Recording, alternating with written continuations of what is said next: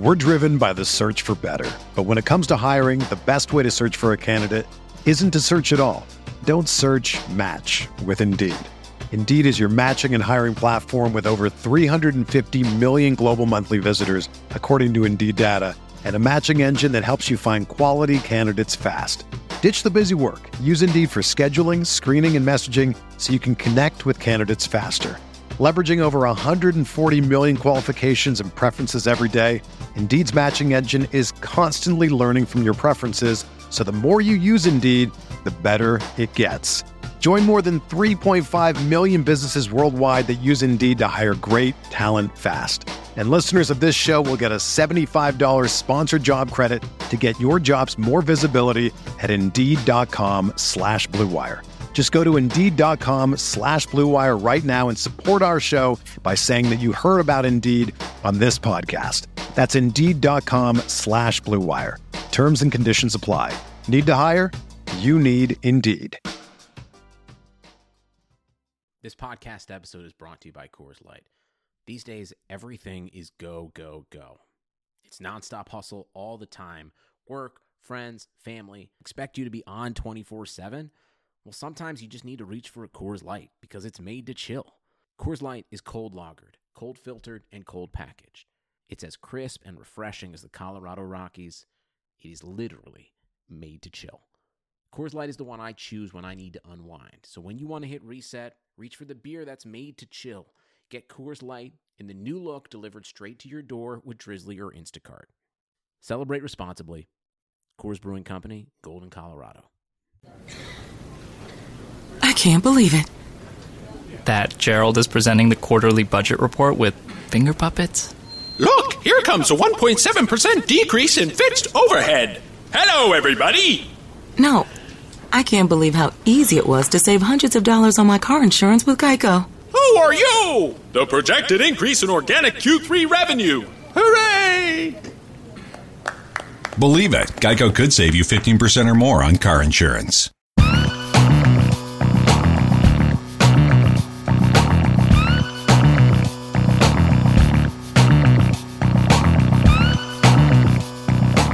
Hello, everyone, and welcome to the June 28th, 2019 edition of the Fantasy Football Report, a RotoViz radio news show covering the serious and mocking the ridiculous NFL news of the last week, brought to you by the FFPC.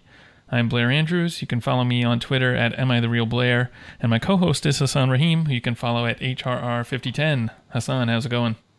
Blair, enjoying the beginning of summer, and I'm really missing the start of the NFL season. Kind of excited because we've got, just a tremendous guest who joined us on the repo last year in season, and I'm very, very excited to have a chance to talk to him again. Absolutely. Good friend of the show. Joining us today is Pat Fitzmaurice. Pat is a contributor to thefootballgirl.com, and you can follow him on Twitter at Fitz_FF. Pat, thanks for joining us. How's it going?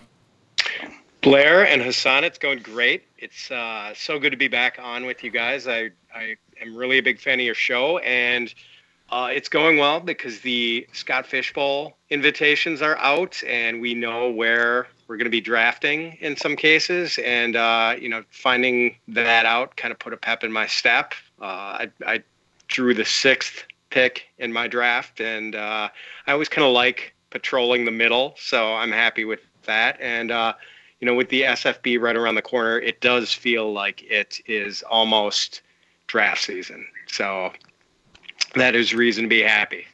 Definitely. Is there someone you're targeting at 106 that you really have your eye on this season? Oh, boy, I was just thinking about that. So, in addition to the big four with Barkley and Zeke and McCaffrey and Kamara, I think David Johnson is also justifiably a top half of the first round guy. Mm-hmm. And, I'm not really a tight end in the first round guy, but the Scott Fish Bowl is a tight end premium league. Scott Fish loves him some tight end premium every year. The SFB is tight end premium. And man, Travis Kelce really does have first round value in a tight end premium. And I might not even get that choice at 106. I could see him going top 3 or 4 in some draft. So, he'd be a consideration there. And again, I'm not normally a reach high for tight end guy, but I do have a pretty good history with Kelsey. It seems like whenever I get him, those teams have done pretty well for me in the past. So he might be tempting. I guess it's like one of those 5 running backs or Kelsey. It's interesting. What about you guys? Do you know where you're picking?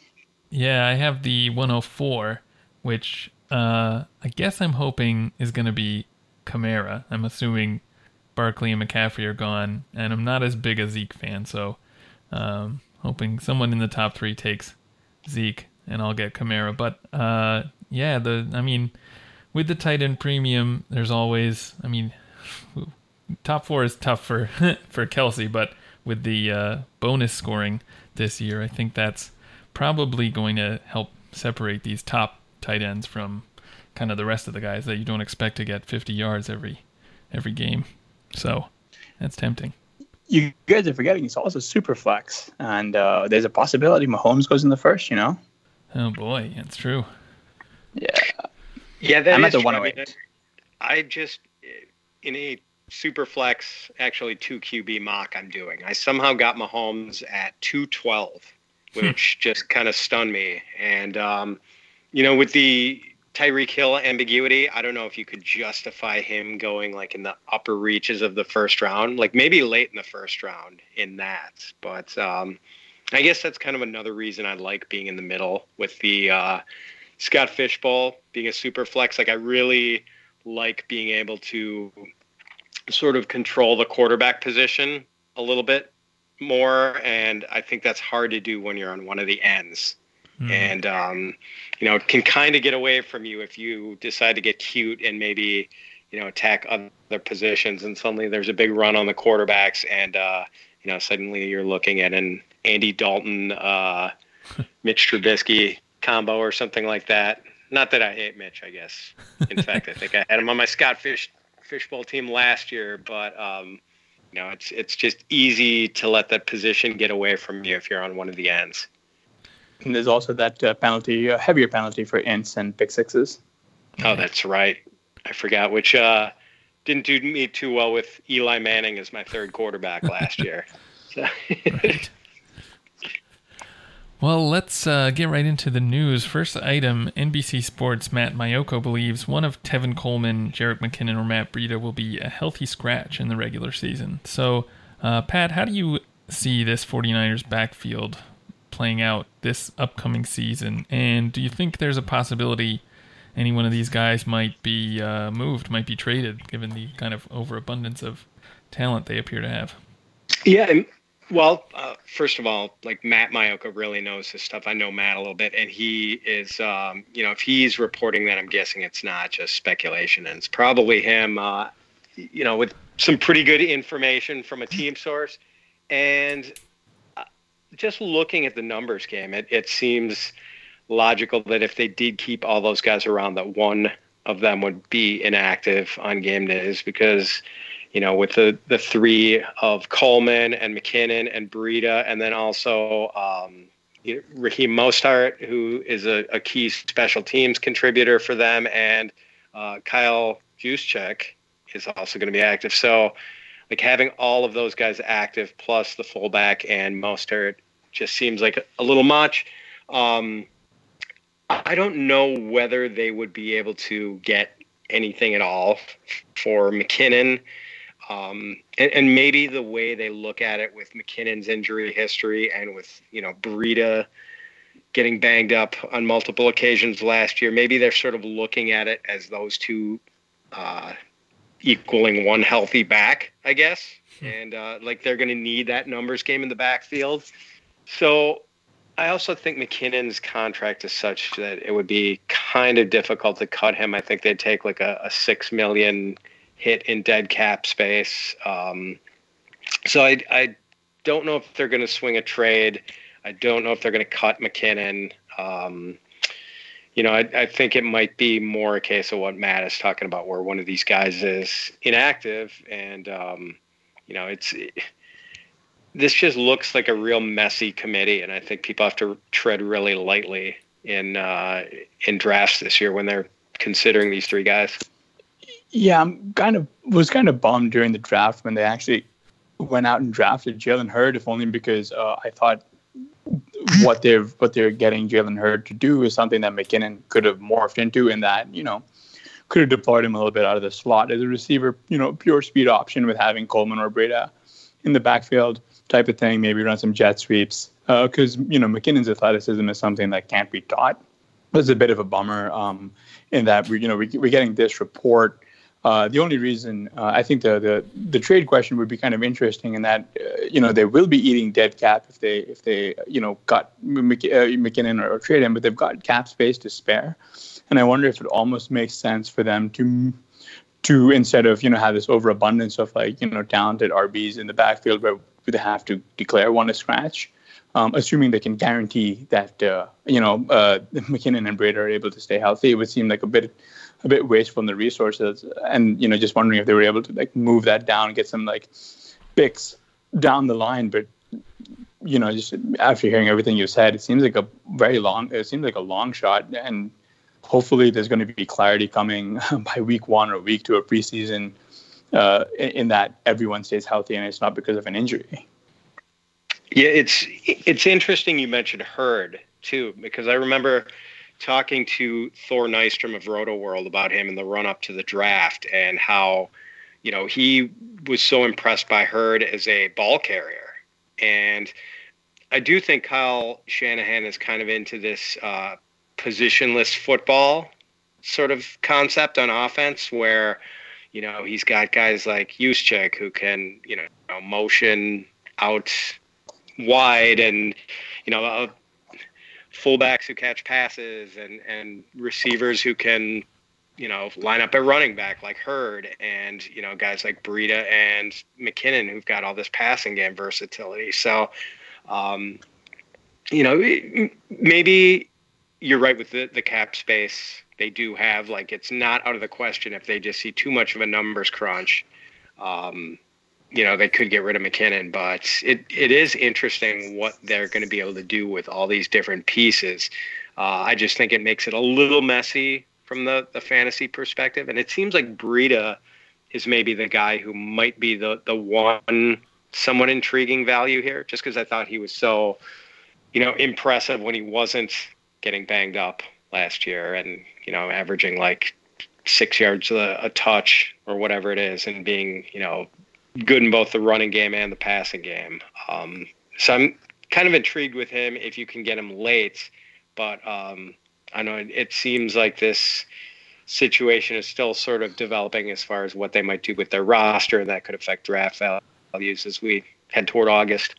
Yeah, I was about to ask if there were any guys in this backfield you would consider in, actually drafting. And Breida, I agree, he's probably the most intriguing just because, not only did he look good last year, but he's also seen his ADP fall pretty quickly just in the last few months or something. In the last few weeks even, he's been drafted a couple times outside the top 200 picks in FFPC best ball leagues, it looks like. So, at the right price, I think I probably want to try get at least one of these guys on my team, and the only one who's really at the right price right now is Breida. So, yeah, the Niners just rack up. They just this Kyle Shanahan is it zone read? Am I saying this right? My X's and O's is terrible, but but I can tell you that they're tremendous at racking up rushing expected points and converting those expected points into actual fantasy points. And just wherever he goes, it's this gigantic boon to the backfield. So you want one of these guys on your roster. It's just the question of for best ball, not too worried. When it comes down to structured head-to-head leagues where you actually have to make set start decisions, very worried. And I think that's where Breida's value, if it's able to remain fairly depressed, he'll make your fourth or fifth bench guy, which pretty good. Yeah. Yeah, it might be one of those situations where you don't want to be the first guy to grab a San Francisco running back, but maybe if you get, the second or third guy later at a value, not a bad end of the bench guy to have. speaking of backfields where we're looking to grab their pieces a little bit later than the first guy off the board, NFL Network's Mike Yardy reports Sony Michel has been running at full tilt recently. Michel seems to be making quick progress from his knee scope. Where have you considered drafting Michel in best ball leagues this year? And again, how do you think this backfield shakes out? Because this is another one of those nebulous backfields where it's difficult to project who's going to get the volume. Oh man, in best ball, so I think I've done about 10 so far, and I vaguely remember that I was looking at Sony in one of them. Like there was actually one point I was considering him, and I'm not sure if I wound up taking him or not. But otherwise, I thought he's been kind of grossly overpriced, actually. Like he's not the kind of guy I'm really looking at in best balls, just because he doesn't hold a lot of promise as a pass catcher. I mean, not that he can't catch passes, but the Patriots obviously have James White, who they love, and now they add Damian Harris, who's a capable pass catcher, and they've Rex Burkhead, and they've got this stacked backfield, and I know there are a lot of fantasy points to go around, especially with no Gronk now, and they're probably going to get even run heavier, and they like to play at a pretty fast pace. So this is a backfield that can support multiple contributors, I think. But, I mean, people still have Sony's late season bell cow usage fresh in their minds. And not to mention his TD binge down the stretch. So I think the price is just going to stay a little too high. And, the stuff about the knee does not seem to have scared people off the way I thought it might. So yeah, and it kind of pains me because like Sony was a guy I really liked coming out of college and was excited about, and I was fairly heavily invested in him last year, but like now I kind of want to go to the cashier window and just like cash out those chips, I think, and leave the casino and go up to the hotel room and get room service and, not dabble that much in Sony Michel this year. Yeah, I kind of agree. I mean, one interesting thing about if you were doing best ball, all off season last year, it was hard to get Sony Michel after the draft until pretty late in the off season when things about his knee started looking a little bit worse, and then his ADP started to fall. So, it was possible to get him last year in like the 8th round in some late best balls, or maybe even later.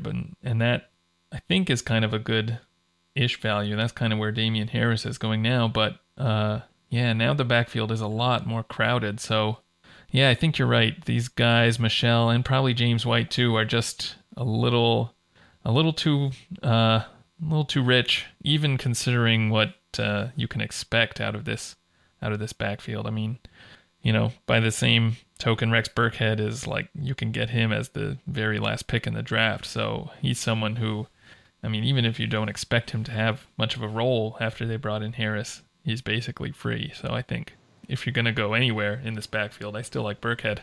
Yeah, I mean, the worry with Burkhead is that he's not going to make the final roster.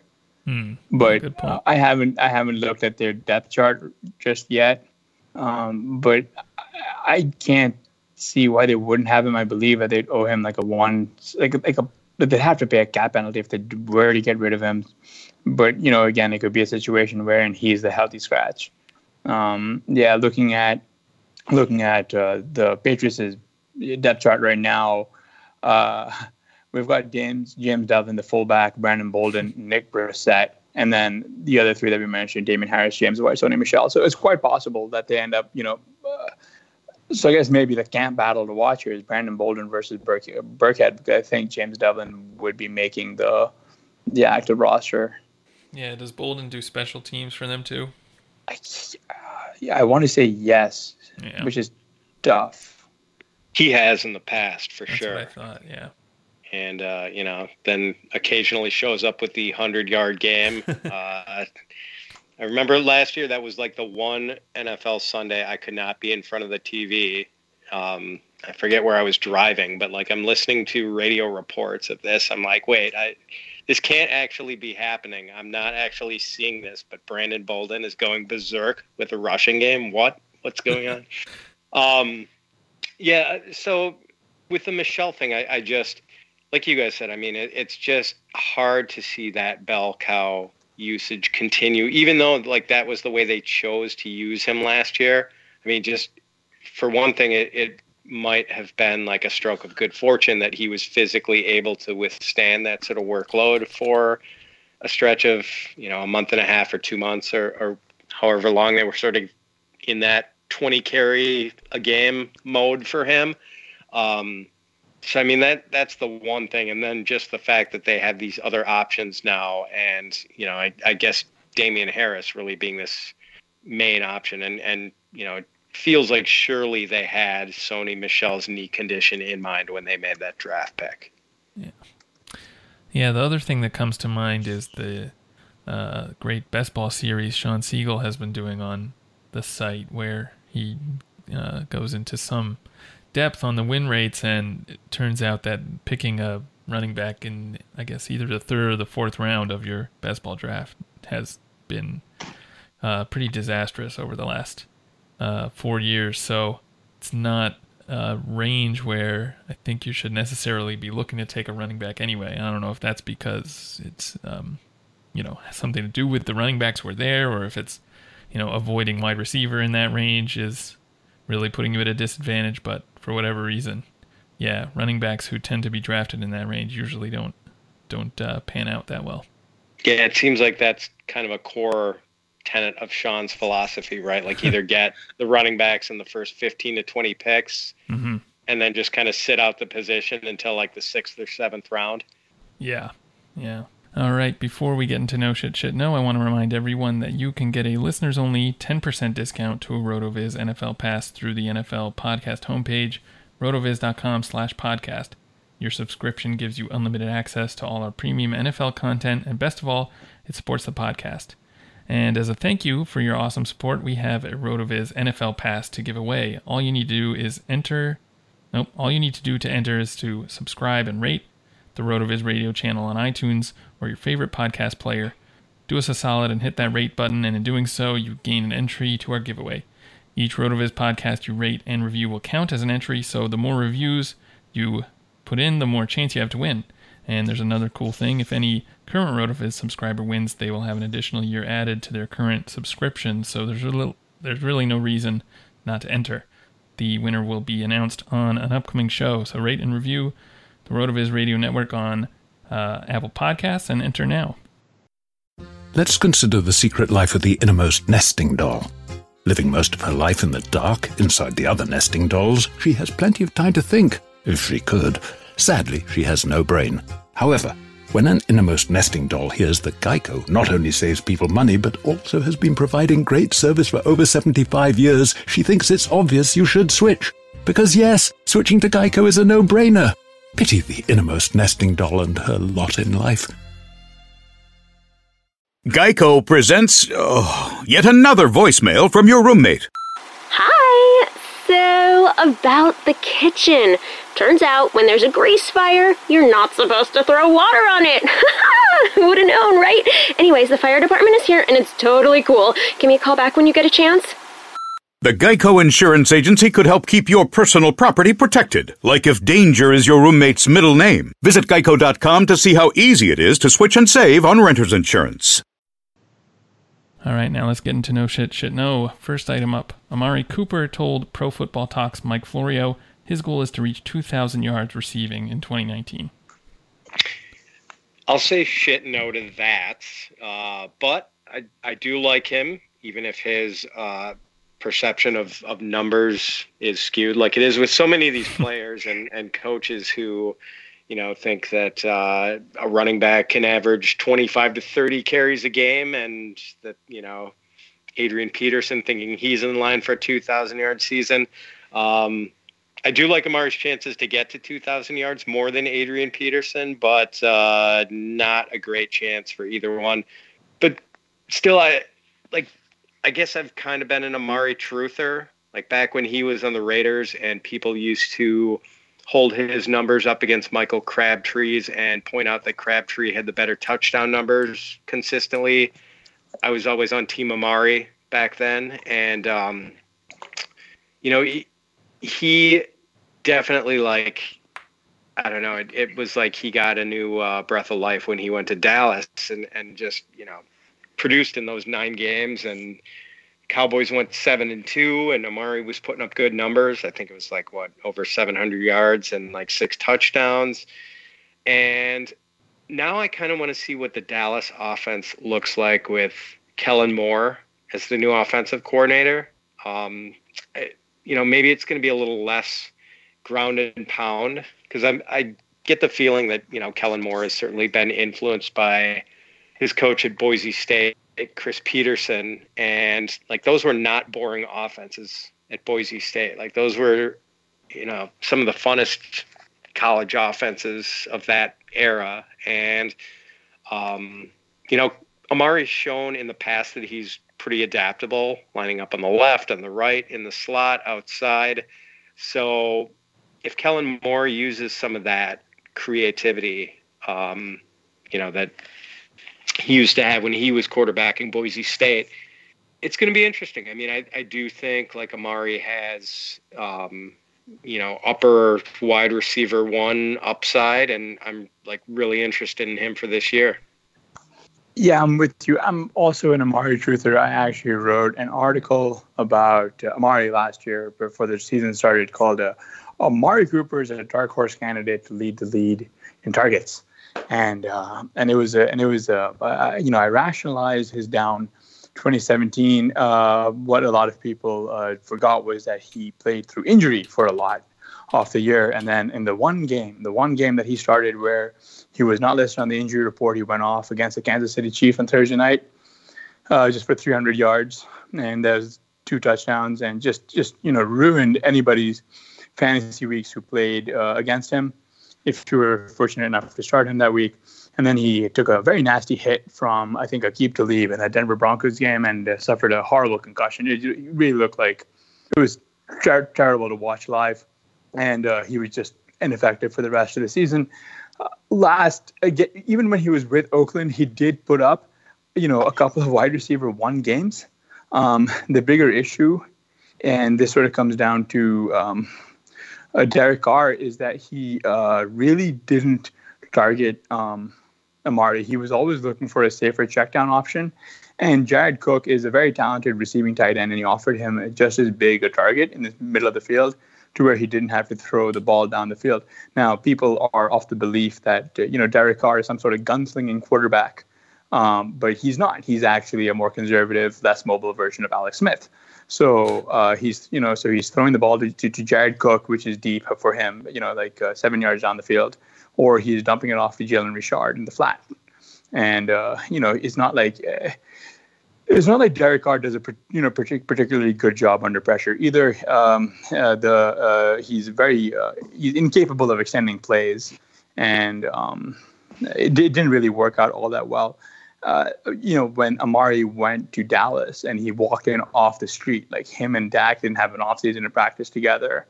And, I remember this very clearly. It was just basically like, what's this guy going to do here? And like, the thing is that when Amari sees volume, he absolutely crushes. And that can be said about pretty much any player in the league.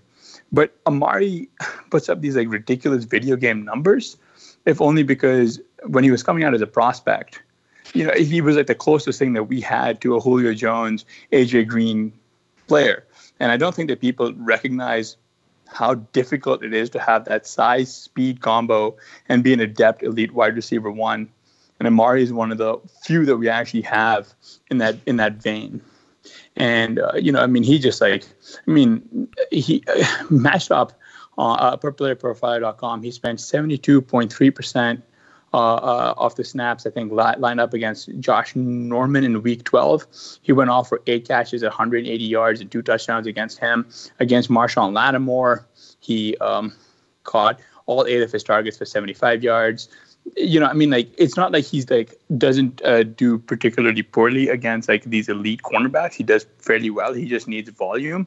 And I think he's got a fairly good quarterback in Dak. However, like you mentioned about Kellen Moore and just like this offense being exciting, I am excited about the prospect of Michael Gallup this season. He showed quite a bit when Amari came on. Like Gallup was allowed to not be one of the main veins of the passing game, like they were using him as. He worked really well as a complement. Like with Amari's presence on the field, it became a bit of a tide that lifts all boats.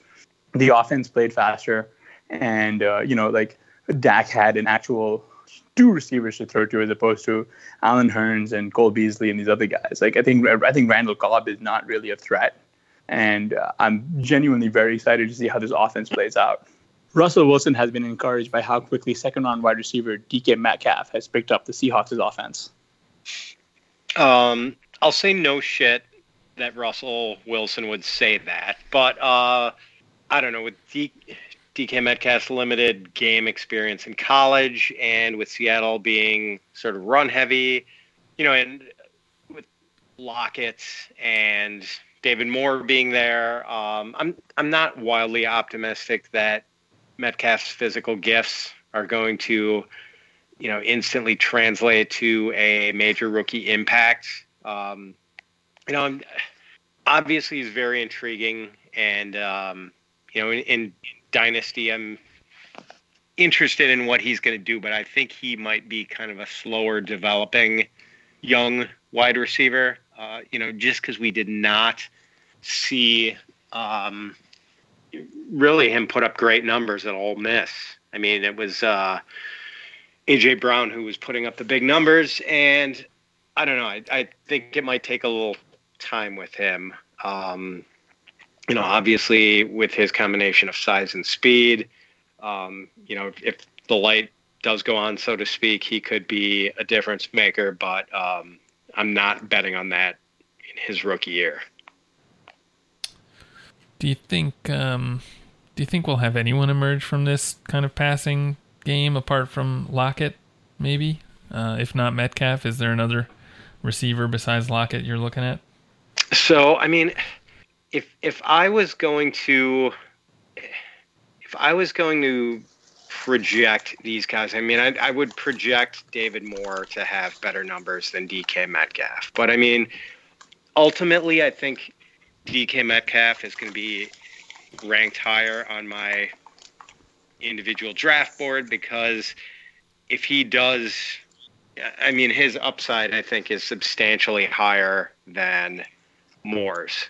Moore might have a nice season, but I mean, Metcalf, if he does just catch fire as a rookie, like, he could put up big numbers. So it's all kind of about draft value. And the thing is, I mean, you can get David Moore so late in best balls. I mean, he keeps finding his way onto my best ball rosters. So even though I think I do have Metcalf ranked a little higher than Moore at the moment, like, I think Moore is the better draft value. So I don't know. Ultimately, I don't see either of these guys as being like 1,000-yard or even 900-yard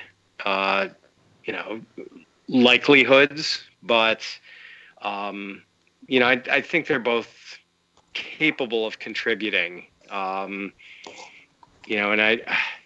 I do think like Lockett is really the only guy I'm looking at as a guy I could potentially see starting in a season-long league this year. What about you guys? Yeah, I agree with that. Lockett really is the only guy I'm really looking at very seriously. Moore I think is interesting just because he's very cheap.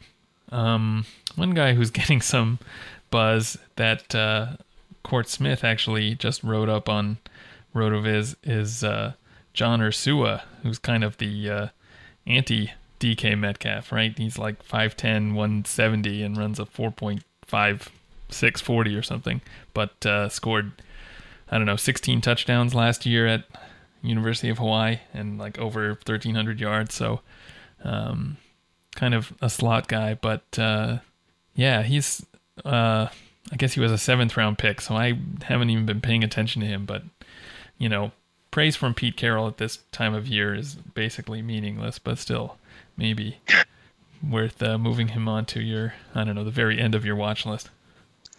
Yeah, and I suppose we should probably consider Gary Jennings as a possible contributor too. I know I like him. Yeah, I have a friend whose brother is a big college football fan, and this guy's a high school football coach, and he thinks highly of Gary Jennings. So he tells me not to sleep on Gary Jennings. So I don't know, maybe that's another possible contributor as a rookie.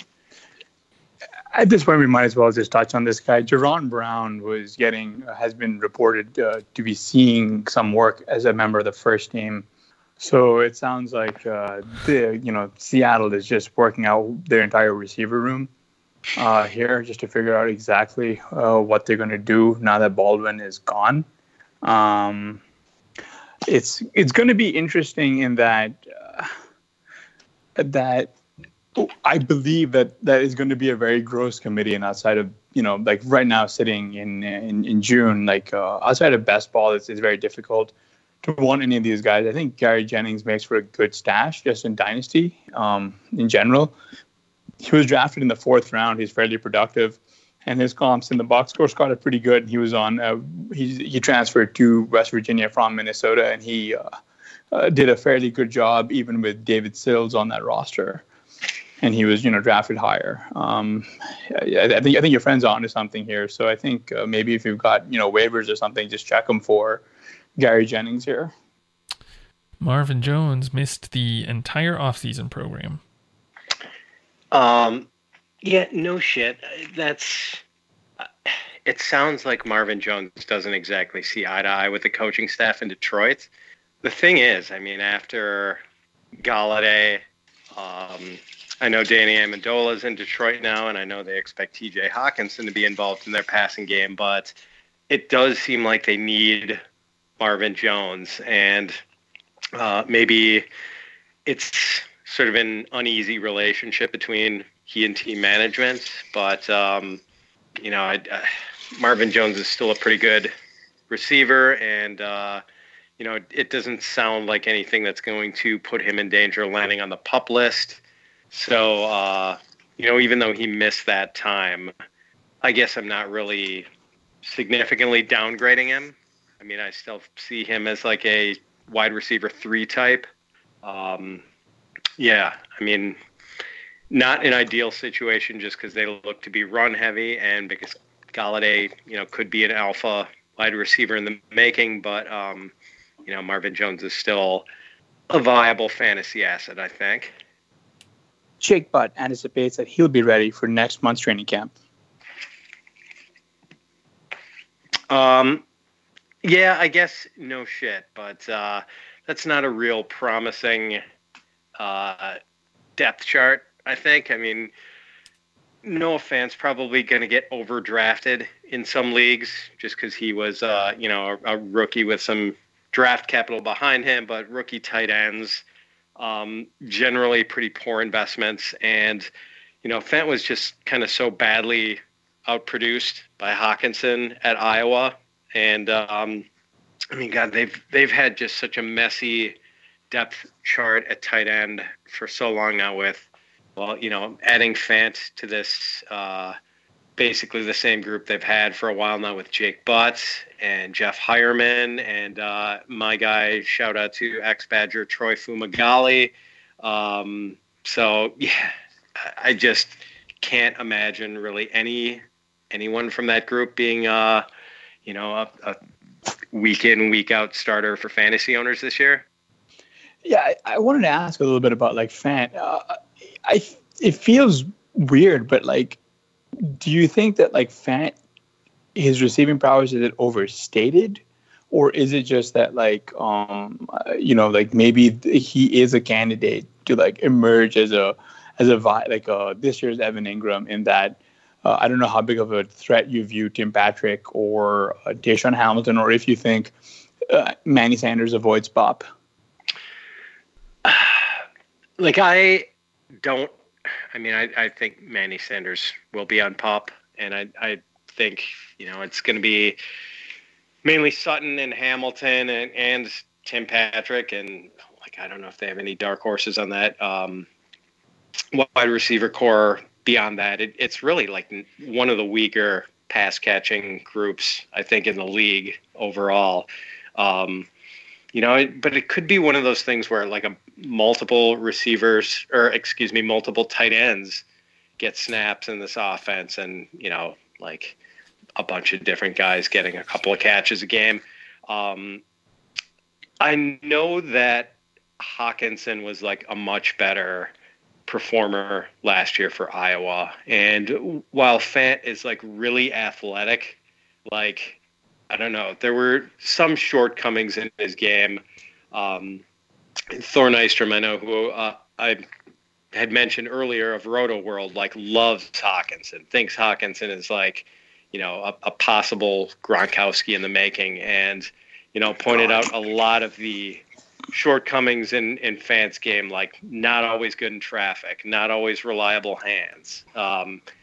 Didn't really wasn't always strong, like through contact after making a catch. Like he had some questions about Fant's game, and thought he was kind of a real boom or bust guy. So there's opportunity here for sure, but we've seen so many rookie tight ends, like even more heralded than Fant, come up and like strike out in their rookie season. So I guess I'm not real optimistic and not real eager to invest right away.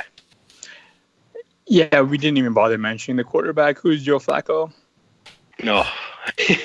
Well, I guess he does like throwing to his tight ends, so that could be a something in Fant's favor. Washington coach Jay Gruden said second-year wide receiver Trey Quinn has taken over the inside slot role. Yeah, no shit. I mean, I think it cost right now. Like, Trey Quinn might be the only Washington guy I'm interested in at all. I don't know how you guys feel about that, but, like, really none of the other wide receivers interest me. Jordan Reed at the right price, but you got to wonder if he even has the explosive athleticism anymore after all the injuries and now that he's getting a little older. But yeah, like it seems like someone has to overperform ADP in that wide receiver group or that pass catching group. And it seems like Quinn is by far the best bet. Yeah, I'd agree with that. I have no interest in pretty much any other wide receiver except maybe Paul Richardson. But, they're all, outside the top 250 picks in best ball leagues, so in FFPC best ball league. So it's not like you have to spend a lot to get any of them. So, yeah, Trey Quinn is definitely interesting as someone who could probably lead that team in targets. Yeah, I mean, is there a more bleak team overall in terms of, providing usable fantasy assets than Washington this year? I mean, and I want to like Geis, but, now that's so messy with Geis and Peterson and, maybe Chris Thompson if he could stay healthy. And I don't know, I want to like Haskins, but, he's probably not going to thrive right away. And the fact that he doesn't really run, I don't know. It just seems like a team I want to kind of avoid for the most part.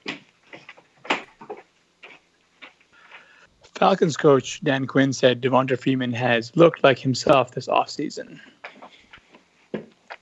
I'll say no shit. And for their sake, I hope he does. Because behind him, if it's Ito Smith and Brian Hill, like they really need Devonta to stay healthy. And I don't know. He's a guy I'm kind of torn on this year. Like I'm not quite sure how I should be regarding him. And maybe he falls into that Sean Siegel dead zone as a guy you don't want to be drafting in the third or fourth round. And I just know he kind of blew up in my face in the Scott Fishbowl last year when I thought he was going to help me and give me a nice combination with Alvin Kamara in the backfield, and that just did not pan out. So I don't know. What do you guys think of Freeman for this year? I kind of liked him a little bit before everyone realized that the Falcons invested in O-linemen and that they didn't draft a running back. and that Tevin Coleman's gone. So his price sort of went up after people were like, wow, all these changes have been made. So I kind of banked some of the earlier late fourth, early fifth Freeman picks in best ball. When I would start from the front end, so I'd go, one of the 4 elite RBs in the first 4 picks, and wide receiver, and Freeman, or however you would go. But it's just, I can't. I've seen him go. It's a very wide range where he's going, and it's anywhere between the mid-second to like mid-fourth, and it's just one of those points where, like you said, I just don't know if he falls in this weirdo dead zone, and it's I gotta either take him earlier than where I'd like to take him, or end up not really having much of him. I kind of like Ito Smith's price, but I like that you mentioned Brian Hill because he's a guy who I could see stepping in, but also, if Freeman were to miss time, but they also drafted Quadri Allison as a guy who I wrote up a little bit over in during the RotoViz prospect season, and he profiles a little bit as a pretty good grinder in the event that they need someone big just to carry the mail. So it'll be interesting to see how they treat Freeman because, again, this is a team that has playoff designs, and I don't know if they want to risk not having Freeman for most of the season if he was to break down yet again, or I guess not yet again, but just in a matter of like overwork. We've seen a lot of teams trend towards more running back by committee approaches, and I wonder if this is one where one of Allison or Hill sees a little bit work in junk time or something. I don't know. Yeah, I mean, that would have to be the case if, Freeman had any further concussion issues. And I'm glad you mentioned Allison. I totally forgot about him. And like you said, he is kind of an interesting grinder type. I don't know, maybe I have been brainwashed by Matt Kelly, who I know was on your show a couple of weeks ago and is kind of a big Brian Hill advocate. So maybe that caused me to forget about Allison for a minute. Yes, the Brian Hill show. Yeah, I mean, we loved Brian Hill. Neil Dutton wrote a really good post on Brian Hill shortly following that. That's right. Yeah. I mean, it's interesting that and he did kind of get a little bit of a chance last year. Didn't he have some late season cameo? So it's nice that maybe the door has not totally slammed on him just yet, and especially since. It's not the greatest depth chart, I guess, behind Freeman. So I don't know. It's possible that he could still factor in there, I guess. Brian Costello of the New York Post noted Ty Montgomery had a strong spring. All right, this is a big shit no for me because I know a lot of analysts are able to put aside their fandom, but I kind of wear my Packer fandom on my sleeve, and pretty much ever since Ty Montgomery defied coach's orders and brought that kickoff out of the end zone against the Rams after Packers had closed to, I think, within a touchdown, and we're going to get Aaron Rodgers the ball back with whatever it was, about 2 minutes left or just under 2 minutes left, and Montgomery brings a ball from 8 yards deep out of the end zone, fumbles it, and the game's pretty much over. So, yeah, I know people were interested in him and his versatility and the skill set a couple years ago, but now he is buried behind Le'Veon Bell, and, again, after that fumble, dead to me. So let's just move on. This is actually interesting because the Jets brought Bilal Powell back after what was a very nasty neck injury. Elijah McGuire is still there. D'Angelo Henderson's hanging out, and so is Trenton Cannon, who had a pretty strong preseason last year. There's a very outside shot of Montgomery making this team, personally speaking.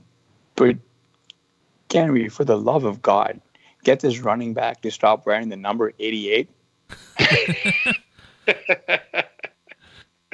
Yeah, I thought actually for a while that was maybe the coolest thing about Ty Montgomery, that, the Packers kept handing the ball to number 88. They did bring Bilal Powell back, didn't they? That's the Bilal Powell thing. I've got a guy on Twitter who keeps asking me, telling me, like he has to cut someone in his dynasty league, and he keeps asking me about Bilal Powell. I'm like, yes, cut Bilal Powell. He's like, no, I still think he could be like their third down guy. I'm like, dude, they have Le'Veon Bell now. Like, you can safely get rid of Bilal Powell. They have Jamison Crowder, and Elijah McGuire showed enough last year. Yeah, I mean, it's interesting. Do they really need this many pieces to back up Le'Veon Bell? You know, it's interesting. I wonder who is not going to survive the final cut there, and whether they might latch on somewhere else. For sure, Dan Montgomery, and I don't know if he's latching on anywhere else. Certainly not back in Green Bay. He's not welcome. Yeah. Jalen Samuels said he worked on speed this offseason to become a better pure runner. Interesting. No shit. Yeah, because he, as it is, I mean, I think according to Profiler, like an 83 percentile speed score as a 225 pounder running like a 4.5. So, I like this kind. It's interesting this time of year in May and June, the holy wars that are fought over certain players on Twitter between fantasy analysts. You know, we saw Dallas Goedert's a debate rage over him unexpectedly, the backup tight end for the Eagles. And James Conner, it seems like, is a guy who's definitely like sort of a perception guy for people. Like, people either see him as like a trap or as this, yes, of course he's an RB1. And I guess I'm not calling James Conner a trap, but like, I think Jalen Samuels is pretty legit. Like, he showed late last season that he's really good. And I was just so intrigued by the Swiss Army knife role he played for NC State in college, getting almost 200 catches over his last 3 seasons with the Wolfpack. And, also factoring into the running game, and like, just what kind of an interesting weapon he could be for the Steelers. And I just don't think they can stuff that genie back into the bottle, even if they have this history of really feeding their running backs in this bell cow role. So, yeah, I mean, I'm kind of excited to hear that. And, Samuels is the guy I'm definitely looking to take later in drafts this year. One guy I've been looking at in this backfield, just because I kind of liked him in college, is Benny Snell. But I mean, yeah, with Samuels getting the buzz, and I also am a James Conner fan, it's getting hard to figure out what to do here. Yeah, I don't know. Any interest in Snell at all? Kind of. I mean, I know he's not, he is a between the tackles grinder, and he's slow or whatever, but I mean, he was largely the Kentucky offense. And, he was certainly impressive on tape. And I know, like, the testing numbers are not real appealing, but apparently the team really likes him. And, yeah, I mean, I don't know if this is going to be a full-on committee. I mean, I think Conner is still the dean of this group by far, but, I don't think it's going to be a one-man show. I think these other 2 guys could factor in for sure. And, that's not to say that Conner does not deserve to be drafted as an RB1, but like, I wouldn't get too far out over my skis on him. And I just can't spend a first round pick on James Conner. If he's around early to mid second, fine. But I can't take him with one of my first 12 picks. Corey Coleman is the front runner for the Giants' number 3 receiver job heading into camp. I guess this is a no shit. I mean, it's like Cody Latimer and Russell Shepard, and let me see if I can remember these guys off the top of my head. Benny Fowler. There's some rookie there too. Darius Slayton, is that the rookie? Yeah, it's just this weird depth chart there. And I know there was hope for Corey Coleman and Cody Latimer just a couple of years ago based on the athleticism. But if anyone is going to coax latent talent out of a heretofore underachieving third wide receiver, fourth wide receiver, it is not going to be Eli Manning. So, maybe they would be number 3, but in this offense, that really doesn't mean that much. Mike Williams expects to have an expanded role this season. I'm actually going to go shit no on this, even though I like Mike Williams. I am kind of worried about the target situation for him. With Keenan Allen being there and with Hunter Henry being healthy and with, Gordon and Eckler factoring into the passing game, it doesn't seem like this is going to be a team that's going to be in desperation game scripts very often. I think the Chargers look loaded on defense and for the most part offense. I don't know if their offensive line is great, but other than that, that might be their one unit that isn't above average to top of the league good. The Chargers to me look like primed to be a Super Bowl contender, and with favorable game scripts, a target hog already in place in Keenan Allen and Hunter Henry, it's hard for me to see Mike Williams getting 100 targets. I think he's going to be right around 90 targets this year, and that kind of makes a major fantasy role kind of a stretch. And he's good, man. I think everyone saw in that December game against the Chiefs on Thursday night when Mike Williams went off for 3 touchdowns. That made it pretty clear to everyone what this guy's capable of, but I just don't think the situation is right for him to smash it this year. Jaguars' third-round tight end Josh Oliver has shown a good rapport with Nick Foles. Interesting. With the wide receiver situation the Jaguars have, there's maybe room for a tight end to produce. Again, I'm not crazy about betting on rookie tight ends, but Oliver is a pretty attractive prospect, and there's not really a lot of serious veteran competition ahead of him. So I guess that would be a no shit. It's been 10 years since the FFPC filled their first Dynasty League, and they've now grown to be the world's largest Dynasty League commissioner with leagues as high as $5,000 to enter. FFPC are active and competitive, and not a single league has ever folded. Brand new startup Dynasty Leagues are forming right now, starting at $77 and up in Standard, Superflex, and Best Ball formats. FFPC also has plenty of other great redraft formats, including Best Ball draft starting at $35 all the way up to a $1,250 entry fee. Both slow and live leagues are filling and launching daily. You've heard me and Blair talk about the FFPC a little bit, especially when it comes down to Best Balls. I love playing there. I know Blair loves playing there. So go register for a premium league starting at just $35. Go to myffpc.com and you'll see us in the lobby. Hi, it's Jamie, Progressive number 1, number 2 employee. Leave a message at the... Hey, Jamie, it's me, Jamie. This is your daily pep talk. I know it's been rough going ever since people found out about your a cappella group, Mad Harmony, but you will bounce back.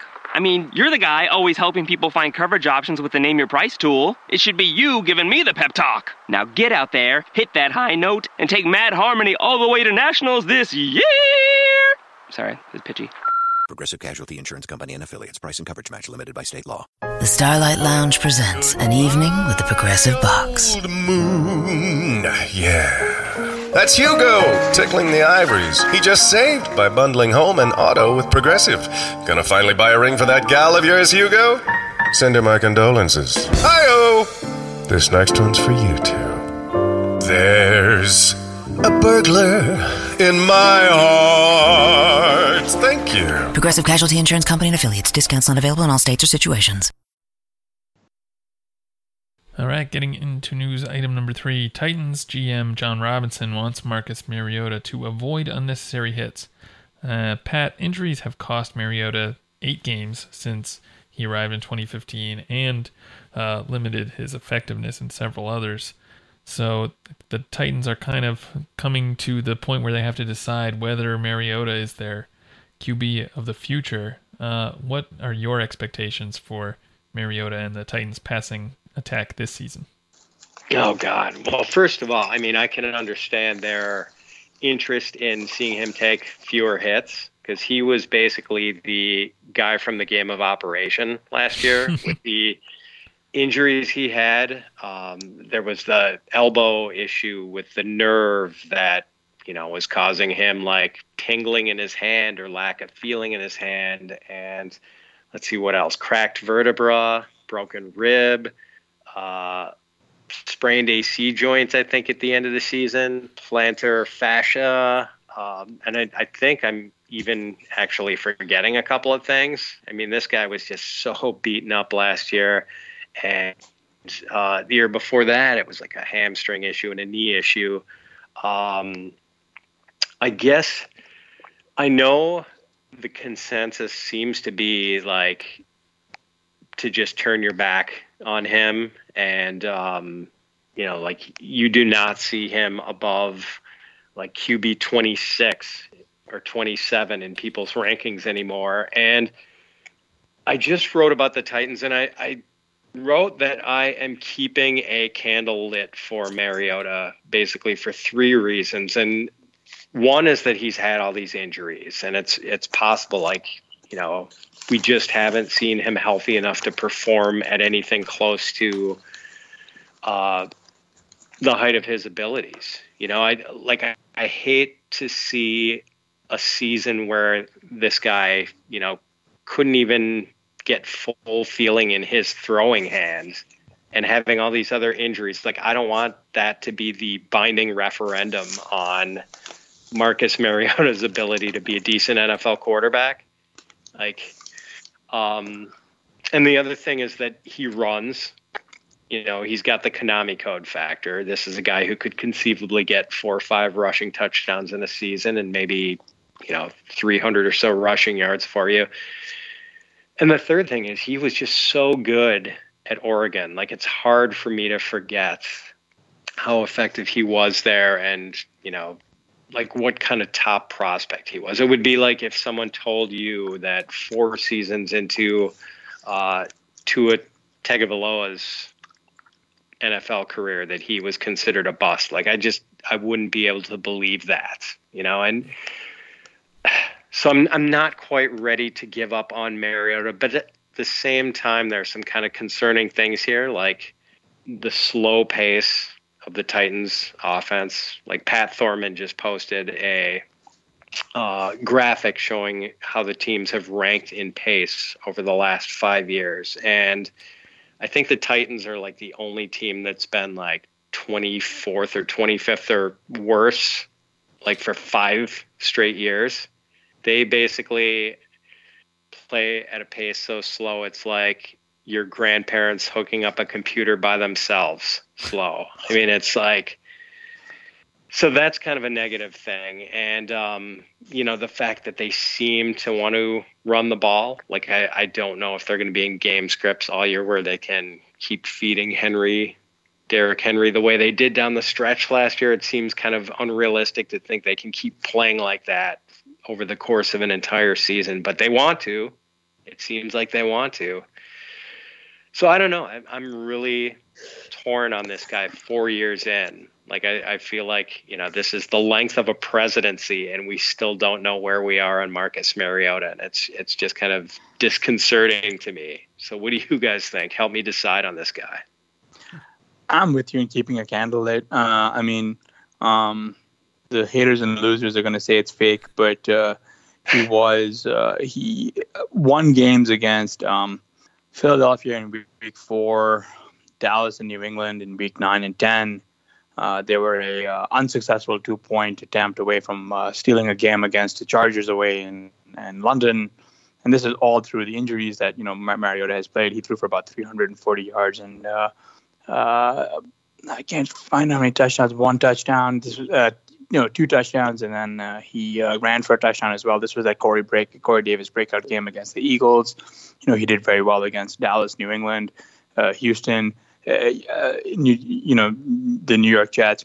We've seen him reach a ceiling of 20 plus, points in these. It's just a matter of the other weeks he failed to crack even like 7 points. So, again, it's not like we haven't seen Mariota's ceiling at all. I mean, he's exhibited it last year. It sucked because we didn't know when to play him, which I think is what's really clouding people's judgment. I mean, I see the ranks and I can see why people have him ranked that low. But again, I'm with you keeping a candle lit, and I'm always going to keep a candle lit, especially for like a Konami code quarterback. And I'm going to keep one lit in this event because this is probably the best receiving core that Mariota has had in his career, which sounds sad to say, but it's probably true in that they finally got, Corey Davis, AJ Brown, hopefully a healthy Delaney, and hopefully Jonas Smith is able to get healthy as well. And they signed Adam Humphries in free agency, so they put some money into the receiving core. Really a lot of like the Titans' success has come from defense. So I'm hoping this is the year that we really see that this is that there is something new. But given that this is Mariota's fourth offensive coordinator in 5 years, optimism is waning. Blair, what are you doing with Mariota in dynasty leagues? And if the Titans opt to not extend him, where do you think he might wind up? Well, I have no idea where he might wind up. I mean, in dynasty, I think I'm holding. It's hard to get a lot for him right now, obviously. I mean, even in super flex leagues. I mean, theoretically, I agree with you guys that, you should keep a candle lit. I mean, he's been struggling with injury and with really bad offenses pretty much his whole career. And he was, like you said, Pat, so good as a college quarterback that it's almost unbelievable that he hasn't kind of been able to perform as we expected in the NFL. But, in practice, I haven't found myself drafting that much of him in like best ball leagues, even with how cheap he's been. I mean, he's available in, the 18th round of some drafts that I do, and I still don't find myself clicking his name. So, yeah, I don't know. There's some kind of disconnect for me between what I think should be the case and the way I'm actually approaching him. I guess the whole Titans situation has me kind of a little bit spooked or something. I don't know. Well, I think maybe that's a good point, Blair, that like best ball might not be the format where you want him. Mm-hmm. And, maybe certainly in conventional, 12-team, 16-man roster leagues, like you're probably not going to want him there either. But, I'm sure a lot of your listeners are in super flex and 2 QB leagues. And that's where I think he gets kind of intriguing. Like, the Scott Fish Bowl, I think he'd make a great third quarterback, or, in a dynasty league where he's still young and, particularly a super flex dynasty league. So depending on the format, I think he could be, not at all compelling, or a guy, who you don't want to give up on yet. Colts' coach, Frank Reich, came away very encouraged with Devin Funchess' performance at OTAs. Pat, what do you expect the Colts' aerial attack to look like this season? And do you expect Devin Funchess to, eat into Ebron's volume, or will he be like will he eat into everyone's projected volume? And how do you think this receiving core shakes out behind T.Y. Hilton this year?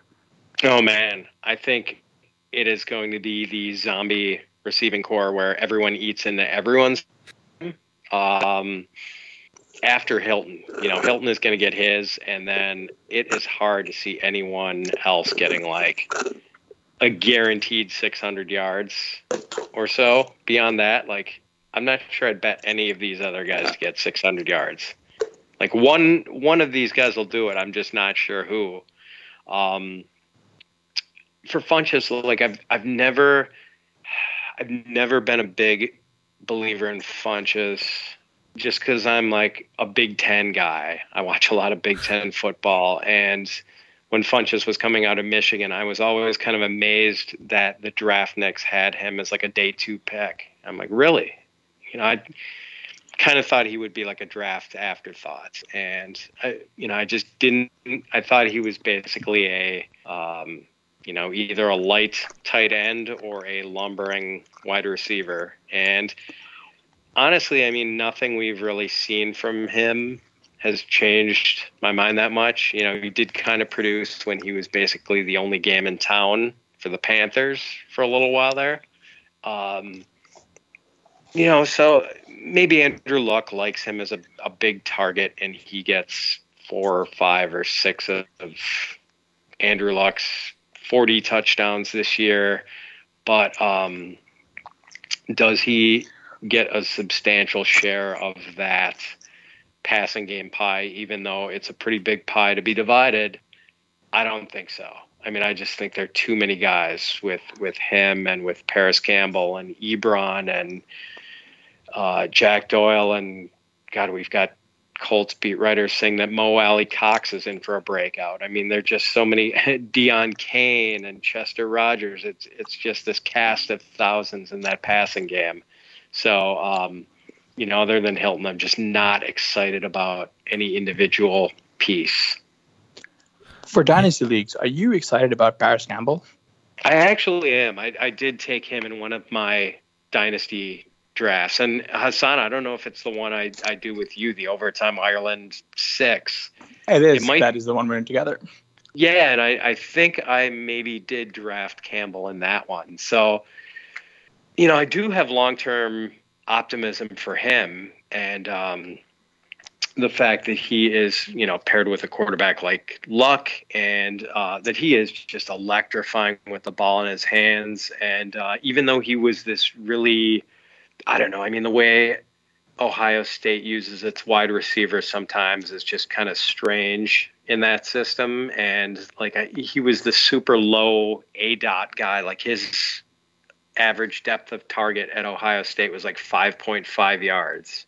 And I don't necessarily think that dooms him to being that kind of a short area receiver in the NFL. I think with speed like that, I think it would be crazy not to occasionally use him on some vertical routes. So, I'm pretty excited about him long term, but it's just, give him a year to get up to speed and, let this Colts passing game situation maybe sort itself out a little bit where there aren't so many targets fighting for balls, Yeah, I pretty much agree with everything you said, that it's going to be hard to find pretty consistent production from a lot of these guys. One kind of interesting thing about this offseason is that Frank Reich seems to be very encouraged with almost everyone on his team. So he's like the AFC Pete Carroll or something. So it's hard to really parse this kind of news. But do you find yourself, I don't know how to ask this. What are you doing with Ebron this season? I mean, he kind of is like almost the end of a tier break at the tight end position, it seems like, and I have a hard time drafting him at his cost, even though he's been falling a little bit lately. Any thoughts on how to approach him?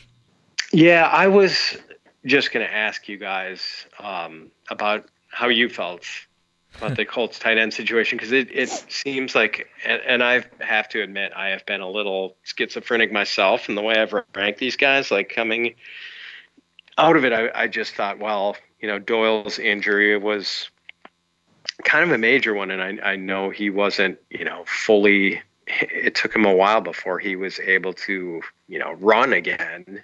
So I maybe had Ebron when I did my first pass at 2019 rankings. I probably had him a little too high, like tight end 6 or 7 or something like that, and kind of adjusted and moved Doyle up some and moved Ebron down some. And then I briefly thought, what am I doing?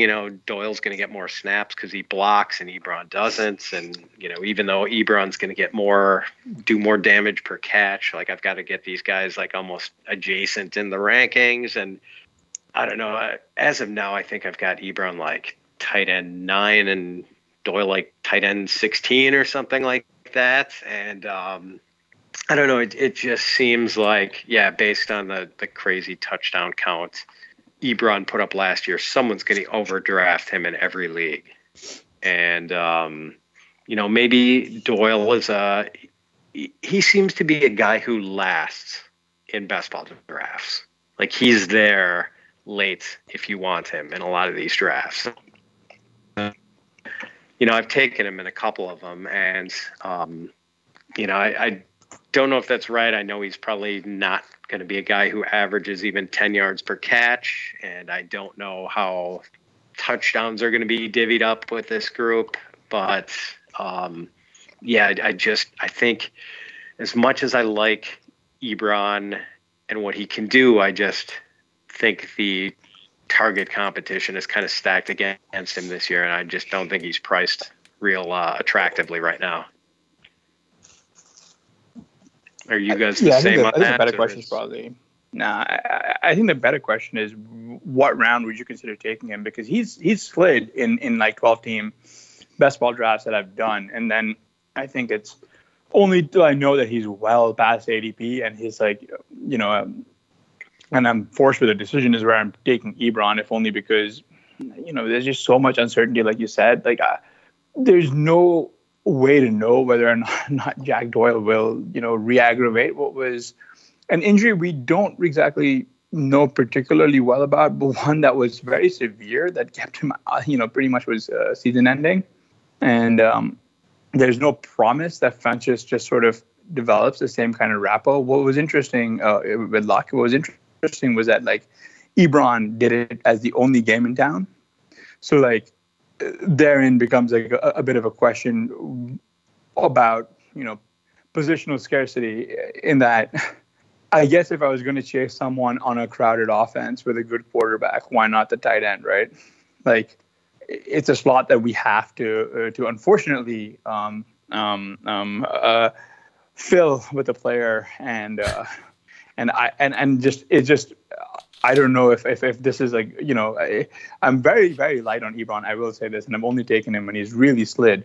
But, you know, I don't know if I can justify a full fade of him, regardless in best ball. But then you also find guys who I'm fairly optimistic about later in drafts, like, you know, Mark Andrews, Mike Gesicki, any of those guys. Like, so it's just a very weird dead zone for like Eric Ebron as far as best ball is concerned.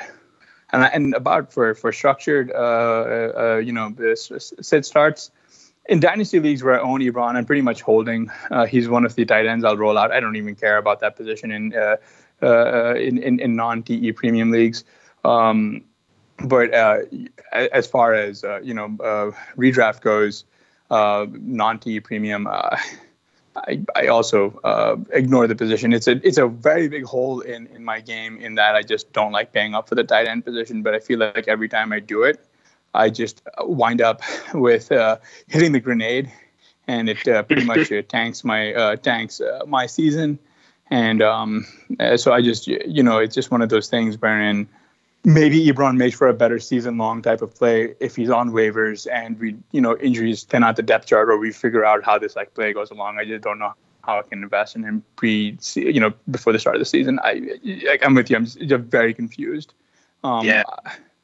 I mean, maybe, and this was kind of a weird situation. I'm in a dynasty league. It's the Fantasy Pros Invitational Dynasty League, and I was sitting somewhere in the second round, and it was in the rookie draft this year, and it was just a pick. I wasn't comfortable with like any of the options available, and someone jumped in and offered me Eric Ebron for the pick, and I already had Jack Doyle, and I took it. And like, what occurred to me in that minute was that, like, it's kind of a messy situation, but like if either of these guys got injured, like the other guy would probably smash, you know? So that's possibly the thing that we should like look at as maybe the factor we're not considering. Like, if one of these guys got hurt the way Doyle did last year, I mean, look, Ebron just blew up. And, you know, the same thing could possibly happen with Doyle if Ebron were to go down. You know, there's definitely a path to a big season for either of these guys if, you know, there were injuries involved. If everyone stays healthy for the season, it's probably going to be a little bit messy. But, yeah, I mean, I don't want to discount Ebron entirely because he's still young. He's really athletic. I mean, he has now has a very monstrous season on his record, playing with Andrew Luck, who's obviously comfortable finding him as an end zone target. Yeah, I mean, there are some things to like there. Like the target competition is fierce, but I think right around the 100th pick in a draft, maybe. Does that sound about right? Which would be early 9th for Ebron? Seems like a decent spot. Because once OJ Howard and Ingram and maybe Hunter Henry are gone, I'm kind of waiting before I hit that third tier of tight ends. And maybe some people see Ebron as at the end of that second tier with those guys, but I kind of would not be real anxious to wade into that Jared Cook, Eric Ebron tier, which I see as more like the third tier of tight ends. Yeah, I'm with you. And seeing Ebron not quite on the same level as the guys going right ahead of him, and Howard and Ingram and Henry. It's possible that just with his efficiency and kind of what he did in the touchdown department, that he's earned more targets and might be able to get them, but like we've been saying, it's hard to see where they come from. So you're really banking on another crazy efficiency season if you're taking him. So it's definitely a little bit uneasy, considering him when you're on the clock. All right, that'll do it for this edition of the Fantasy Football Report. Special thanks to our guest, Pat Fitzmaurice. Be sure to follow him on Twitter at @Fitz_FF. Please remember to rate and review the RotoViz radio channel on Apple Podcasts and subscribe to our Patreon. For Hassan Rahim, I'm Blair Andrews. Thanks for listening.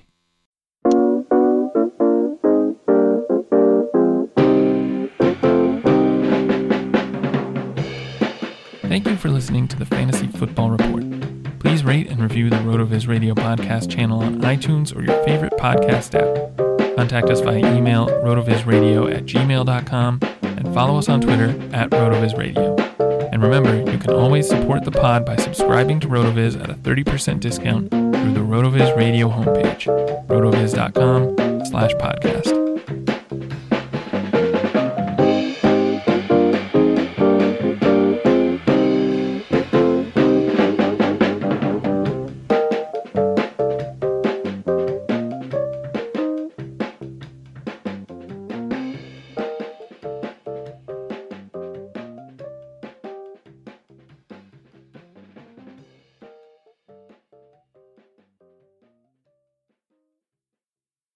The Starlight Lounge presents An Evening with the Progressive Box. Old moon, yeah.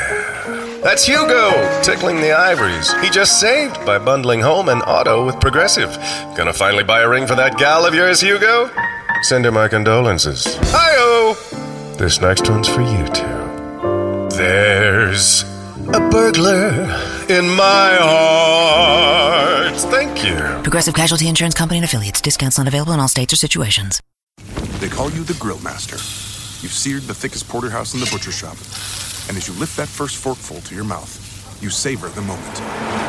To get amazing offers during the Mercedes-Benz summer event, like the 2019 C-Class sedan and GLC SUV, the perfect recipes of driving performance. Plus, you can enjoy 6 months of Sirius XM All Access included.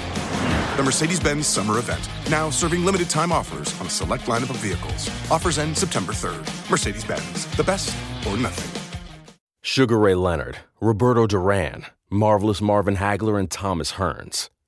Legends, whose four-way rivalry defined one of the greatest eras in boxing history. Relive their decade of dominance in the new Showtime sports documentary, The Kings, a 4-part series premiering Sunday, June 6th, only on Showtime.